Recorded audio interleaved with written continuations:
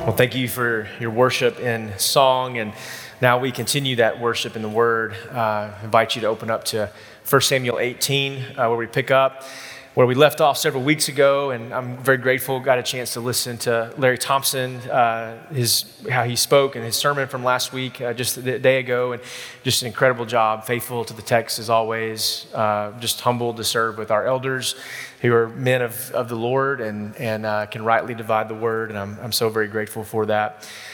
This week, we are going to talk about gospel friendships. Here's the truth and the reality for a lot of people. Sunday morning is the loneliest place in all the world. Oftentimes Sunday morning at 8 o'clock or 9 o'clock or whenever you come to worship, those are extremely lonely times.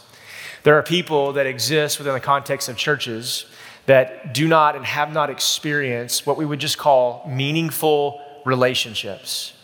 They want them and they desire them, but they can often come to church and sort of live in the shadows and in the margins of the church and not really know anybody and not really be known. And oftentimes church can be a very lonely place.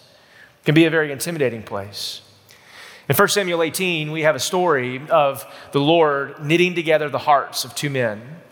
And God uses some language in this text about knitting, and he talks about how Jonathan loved David and David loved Jonathan. And so before I get to going and preaching, let me just say this. There is a group of liberal higher criticism scholars that will seek to, in today's language and with today's lingo, they'll seek to take this relationship that's found in 1 Samuel 18 and exists throughout scriptures, and they'll twist it and they'll pervert it a little bit in order to imply the notion that Jonathan and David had some sort of inappropriate relationship. And can I just say, to get this out of the way, there's absolutely nothing, there is absolutely zero within the Hebrew, the Aramaic, the Greek translation of the Old Testament in any way that would intimate that there is some kind of inappropriate relationship between Jonathan and David has been proof text by many. And the only way we get there is if we read into things and we get to imply things that don't exist there. And so can I just say, as a church, one of our goals as we come before the Word of God, it is not to read into the Word, but rather to pull out and to see what is there and what already exists. And I can tell you definitively that in no way and in no uncertain terms does that relationship exist beyond this deep friendship that existed between these two men. Now, with that out of the way, now let's get going, all right? Years ago, I was asked by a college student how and when I knew that I loved my wife. And when did I know that I was going to marry her? And I said, well, the reality for me was this, that I knew pretty quick that I was going to marry Haley. It took some convincing on her part to marry me or want to marry me. But one of the ways that I knew that I was going to marry Haley and that she was the love of my life and that I was going to pursue that is that question, is she the right person for me, was no longer a question. Like it was a question that just sort of fell out of my mind and my vocabulary because we just knew. And at some point in God's sovereignty, he knit together and wove together our hearts to where it was unquestionable for the both of us. And we knew the timing was right and the Lord was in it because we stopped asking that question. And all of a sudden it wasn't, is she the right person for me? But it was really like, how could I spend the rest of my life away from this woman? I need to lock her down quickly. And so God knit together our hearts. David just defeats Goliath in chapter 17. He's fresh off the battlefield. He goes to the king's court and he addresses Saul. And I want to pick up in verse 1. And the text says this: as soon as he had finished speaking to Saul, the soul of Jonathan was knit to the soul of David. And Jonathan loved him as his own soul.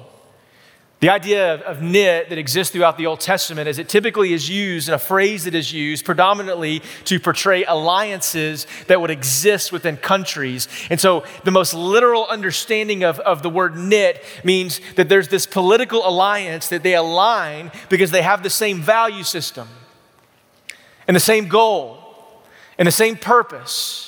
And so God knits their hearts together, same mission, same value, same vision. God brings them together, and it says that Jonathan loved him as his own soul. Verse 2, and Saul took him that day and would not let David return to his father's house.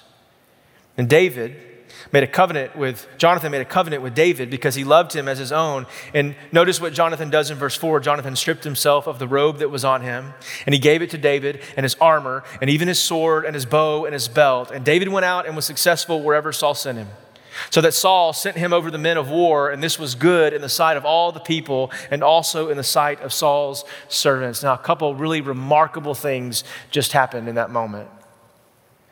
Jonathan was the heir apparent to King Saul. He was the firstborn. He was the one that had the rightful place to occupy Saul's position. And in this moment, we see God bring the hearts together of Jonathan and David. And then what does Jonathan then do in response to that when he sees the hand and the favor of God on top of David's life? What Jonathan does is he enters into this posture of humility, and he begins to walk away and give away some of the privilege that he had, in the position that he had, in the possessions that he owned, in the esteem that he was deserved as the prince to the king, and he gives it up and he gives it away to a little shepherd farmer boy whom he sees the hand of God on. And God knit their hearts together primarily because Jonathan's heart was that of the heart of David. He wanted the kingdom to come on earth as it is in heaven. He wanted to see God's rule and reign over his people. He wanted to see God's hand of blessing. Jonathan, in many ways, was a man after God's own heart. He's the Samwise in the story of the Lord of the Rings to Frodo. Like, there he is, like coming alongside him, and he wants to support David in every which way because he sees a couple of things that are oftentimes hard for us to grasp. He sees the success and the favor of someone else to the neglect of him.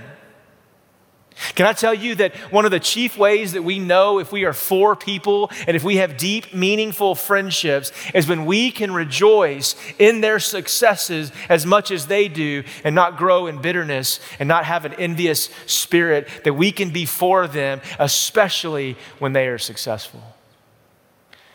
And that could be in the business world, that could be at home, but that can also be at church.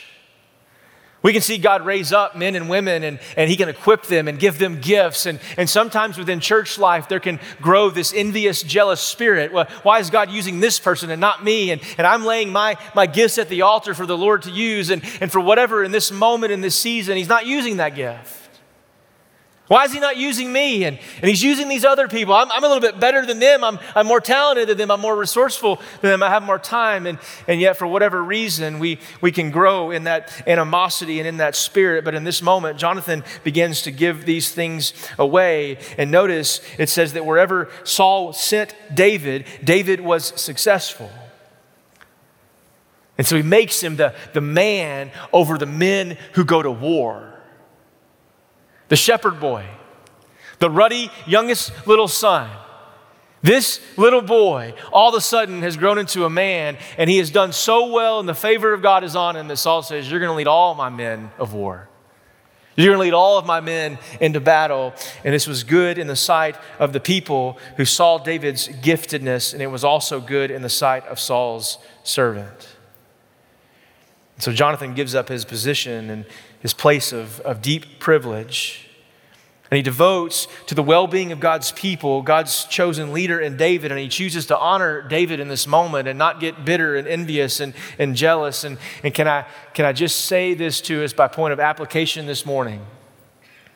Jonathan is remarked in several different times as loving David and has this affection for David. And so can we answer the question, how does this love come from Jonathan's heart into David? Well, I think it primarily comes from the place that the love of God springs from a concern for the kingdom of God. And envy and jealousy and resentment and hatred, those things stem not from the kingdom of God, but rather from worldly priorities and a worldly mindset. From a mindset that is not concerned about the kingdom on earth as it is in heaven, but a mindset that is primarily worried about my kingdom here on earth as I wish it to be in heaven.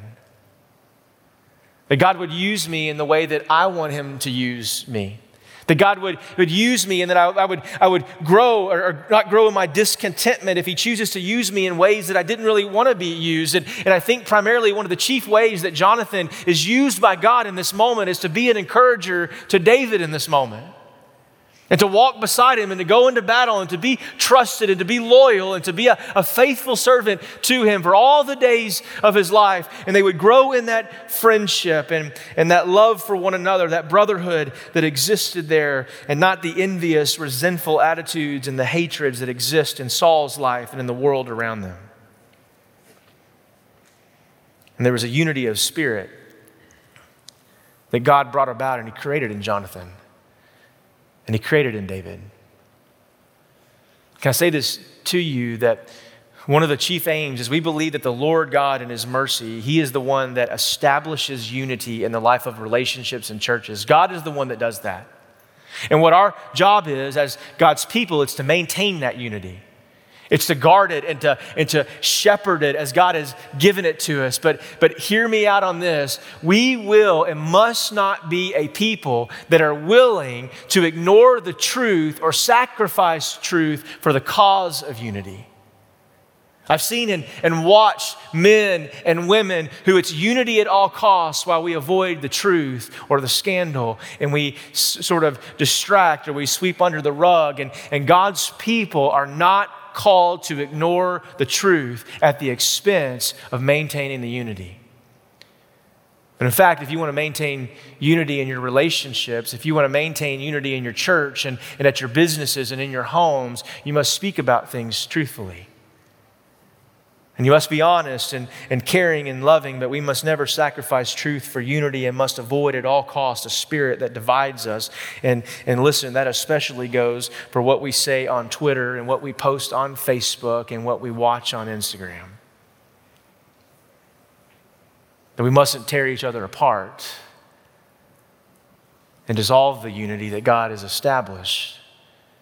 To take shots at one another or to watch and participate in others take shots at one another. Otherwise, lest we become like Saul. We pick up in verse 6 where he says, and they were coming home when David returned from striking down the Philistine.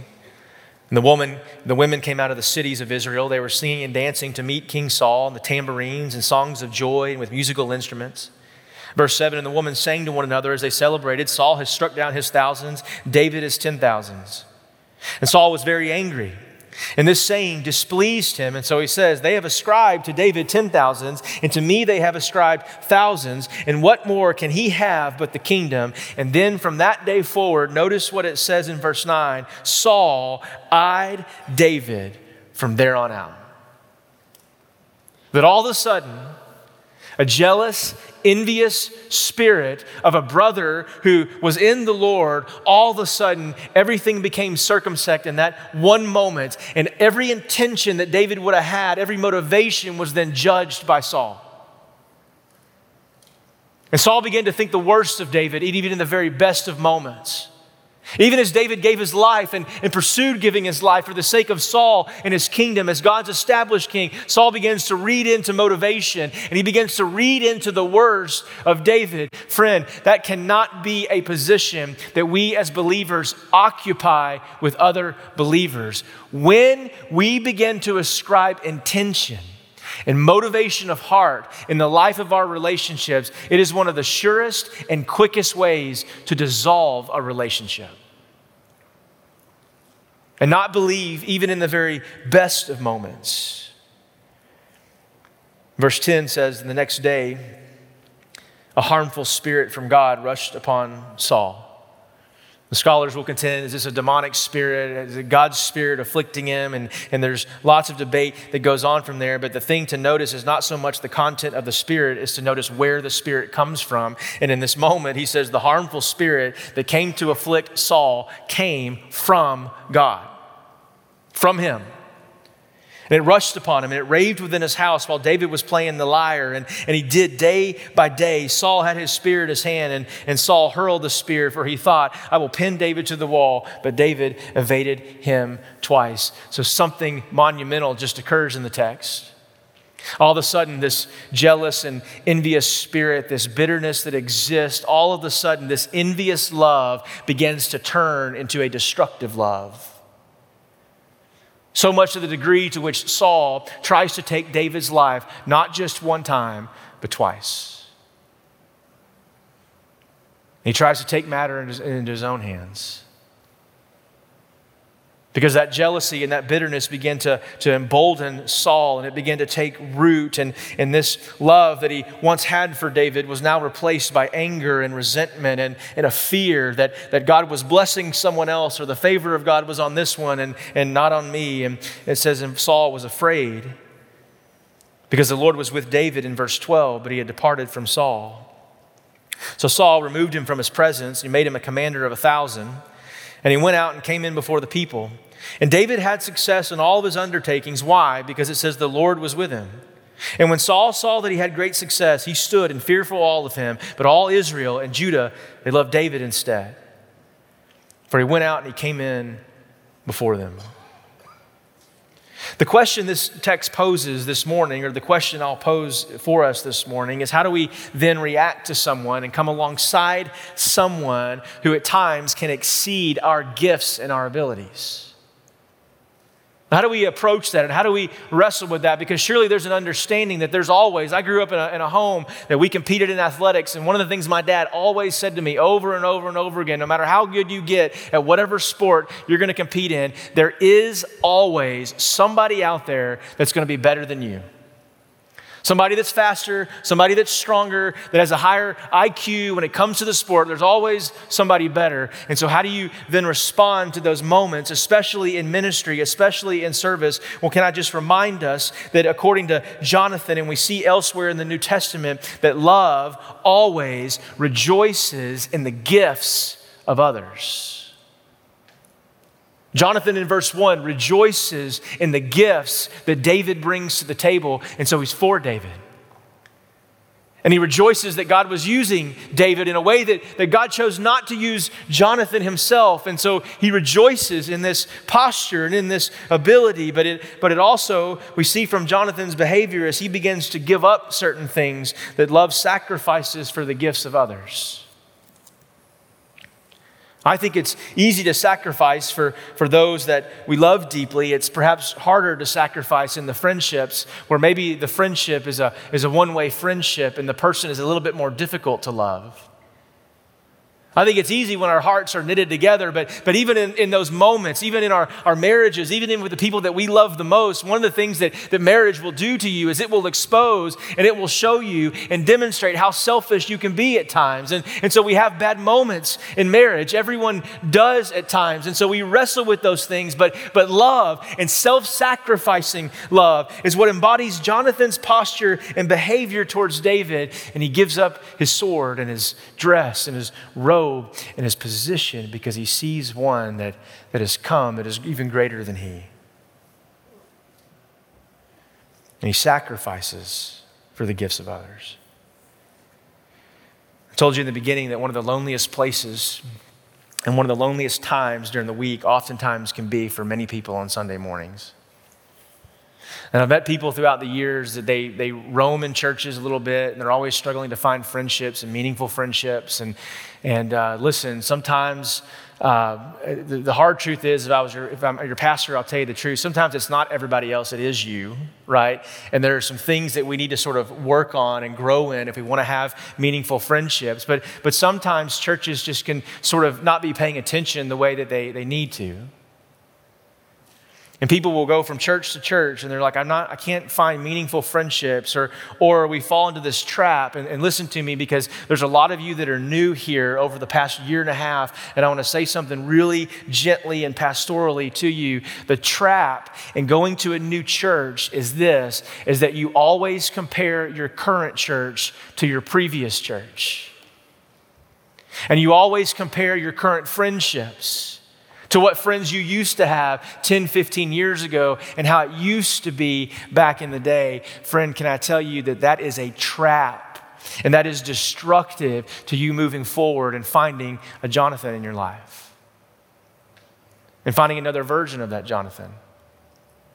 Coming to churches is difficult at times, and it takes a degree of intentionality to develop these friendships.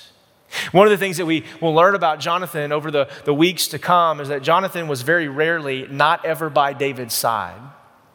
He was always with David. And so for Jonathan, he had these very quality moments that existed with David. But listen to me, do not buy the myth that in order for me to get quality time, I don't have to have quantity of time. If you want quality relationships with people, you have to put in the time. And you have to be there in the ordinary moments of life where there's no controversy, there's no reason that I have to show up and be present. I'm just coming to be faithful, and I'm investing in the people that God has put in me, and I want the quantity day in and day out. I illustrate it this way. This past week, I took my wife on our anniversary trip, celebrated 17 years of marriage this past week. Now, can you imagine that when I married Haley 17 years ago and I said, listen, the honeymoon was great, the wedding was great, everything leading up to it, and we've had great quality time together that 17 years ago. And so here's the deal that I'm going to make you. I'm a busy guy, you're a busy woman. I will pick you up this time next year, same time, and we're going to be gone maybe for 4 or 5 days. Maybe we'll go and be gone for 7 or 8 days, and we'll extend it. And we are going to make up for not seeing each other all year round. But listen, we're going to have a great vacation and an anniversary trip at least once a year. It wouldn't be much of a marriage then at that point, would it? Because I've not been with her throughout the course of the year, and I don't have the quantity, the ordinary moments and the check-ins and being with one another and developing and working at the friendship and working at the marriage, working at the relationship. You know, churches are no different. You can't develop meaningful relationships and have meaningful friendships, Christ-centered and God-honoring, if you're not there and you're not present. You know, this applies a little bit more to the first service, but I think it has some application here.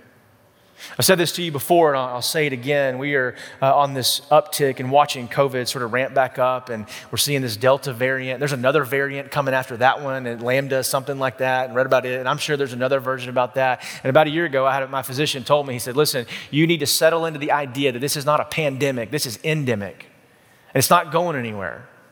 It's not just going to disappear and be eradicated, though we can be hopeful for those things, but it's here. And one of the results of that is that all of a sudden I graduated from not just being a lead teaching pastor, but became all of a sudden a televangelist.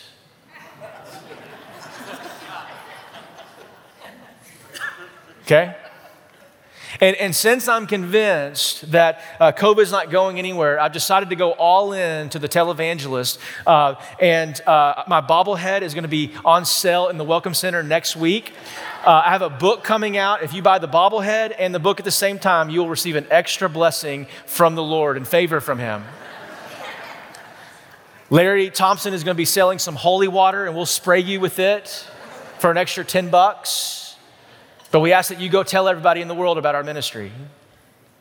The COVID's not going anywhere, and unfortunately, one of the things that's happened with that is that we have sort of settled in, and some of us are coming back for the first time. Listen, church is designed biblically to survive pandemics, and it is meant to be done face to face. It is meant, the intention is in person. Now, I'm not faulting anyone who would stay home during this time, and we respect that. I'm not chastising you. I'm not saying do or don't, but here's what I am saying. It is really difficult to not forsake the gathering when we're at home watching, or maybe the TVs are relevant, but we're just checking in every once in a while.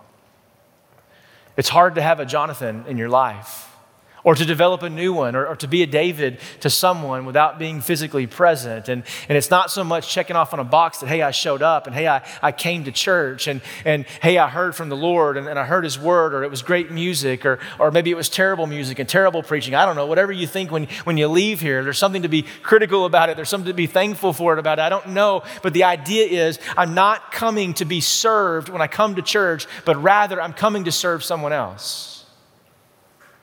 And I'm coming to sacrifice and to meet needs in the lives of other people, to be like Jonathan was to David.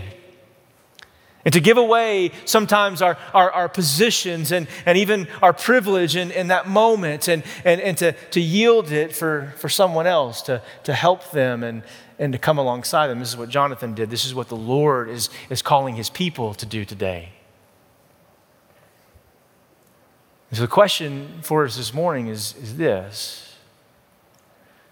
When I commit to a church and I come to a church and I unite with that family and I join it, I come not because I like things or I prefer this setting or whatever that is. It's because that God has called me not to 800 West Berry, the location, but rather he has called me to the people that are here, to serve these people and to love these people and to love our city as we love one another and we proclaim the gospel as we love and we take care of one another, that this is our most compelling form of evangelism, to live together and to live life out together alongside each other. But quantity of time is far greater than quality of time. You need those quality moments. I need to be away with my wife at least once a year, at least. I need to have dates with her throughout the week that is just her and I so that we can talk and have those quality moments, but you don't get and make up for all of the neglect prior to that. And here's the truth, dads. Highly successful men oftentimes are the worst at this. And they'll go and take a 2-week vacation in the summer and a 2-week vacation in December, all the while neglect their families throughout the course of the year, but do these large, big, extravagant vacations to make up for all the other times that they weren't home and they weren't around and they weren't loving their wives. We're the worst at it. But quality time comes when there's quantity time, being intentional about our relationships. And so the question this morning is just simply this. Not just in our marriages, not just in our homes, but even here at the church. How are we creating a rhythm in our life that produces quantity, that we are here regularly, faithfully checking in, loving and serving and knowing and being known? If you want a Jonathan in your life, that's what's going to have to happen. If you want a David in your life, that's what's going to happen.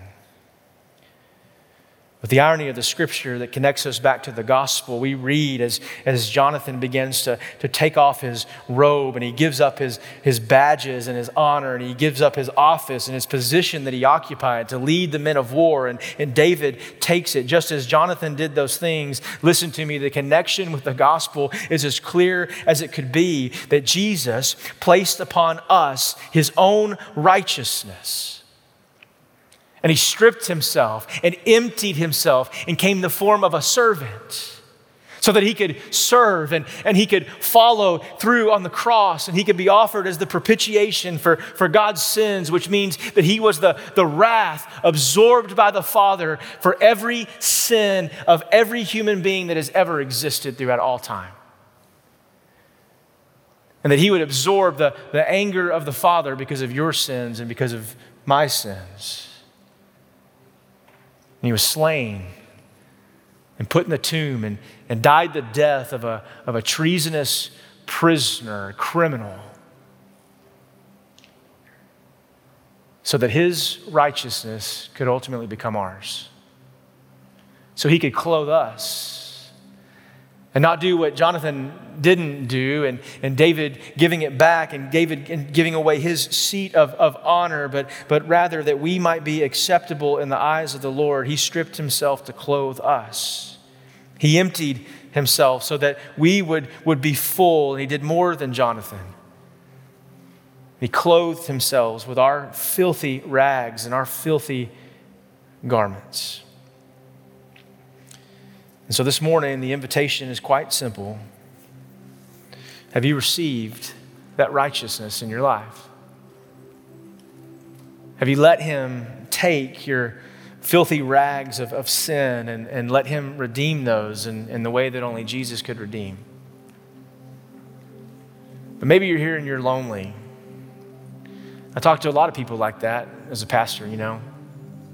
You'd be surprised how many people feel lonely on Sunday morning if they just don't articulate it and they don't tell you. But every once in a while I hear and I know, and they'll come talk to me and they'll see me. Can I just say this to you? If that's you, you feel lonely, you feel like you're struggling with friendships, then maybe today the first step of you building meaningful friendships today is just coming and telling one of our elders, one of our ministers, and letting us help connect you. We say a thing around here, we say circles more than rows. I love our rows, by the way. I love this room and this sanctuary. I'm glad that you're here to listen to God's word and to worship, but this isn't the most valuable time of the week for me. It's when God's people gather up in a circle and they care for one another and they learn from each other and they study God's word together. They're vulnerable with one another. Let their needs be known to one another. That's the most important time under the authority of God's word. And then if you're lucky, you get placed in what we call around here, that we're going to talk more about it in the weeks to come. We put you in a sojourn group, in a small group with one or two other men and women, and you begin to get much deeper. You begin to walk through some of the deeper issues in life. And then you get your Jonathan, you get your David, and you get your friendships. Don't believe the lie that you'll never have as good of friends as you used to have 15, 20 years ago. But also don't believe the lie that you can develop those friendships and those relationships apart from not being here regularly and coming and not forsaking the gathering. Let's pray and let the Lord work on our hearts and let him change us and let him mold us into the people that he wants us to be. Father, we ask that you would help give us all a Jonathan or a David in our life. You'd help us have quantity of time with our spouses, our kids, our small groups, our church family. But Lord, you would also in that quantity, you would give us meaningful time and time with you and your spirit and under the authority of your word. And would you help us do that, find meaning in that? Father, I pray for anyone here today that feels lonely, that they're separated from you in that loneliness first, that they would receive by faith your goodness. I pray for anyone here today that is lonely in friendships, that they would tell someone that. And let us help guide and nurture and help us cultivate those friendships. And Father, could we be as bold as to pray that everyone in this room 1 year from now has a Jonathan in their life, has a David in their life. So, Father, would you hear our prayer, we ask in Christ's name, and God's people said,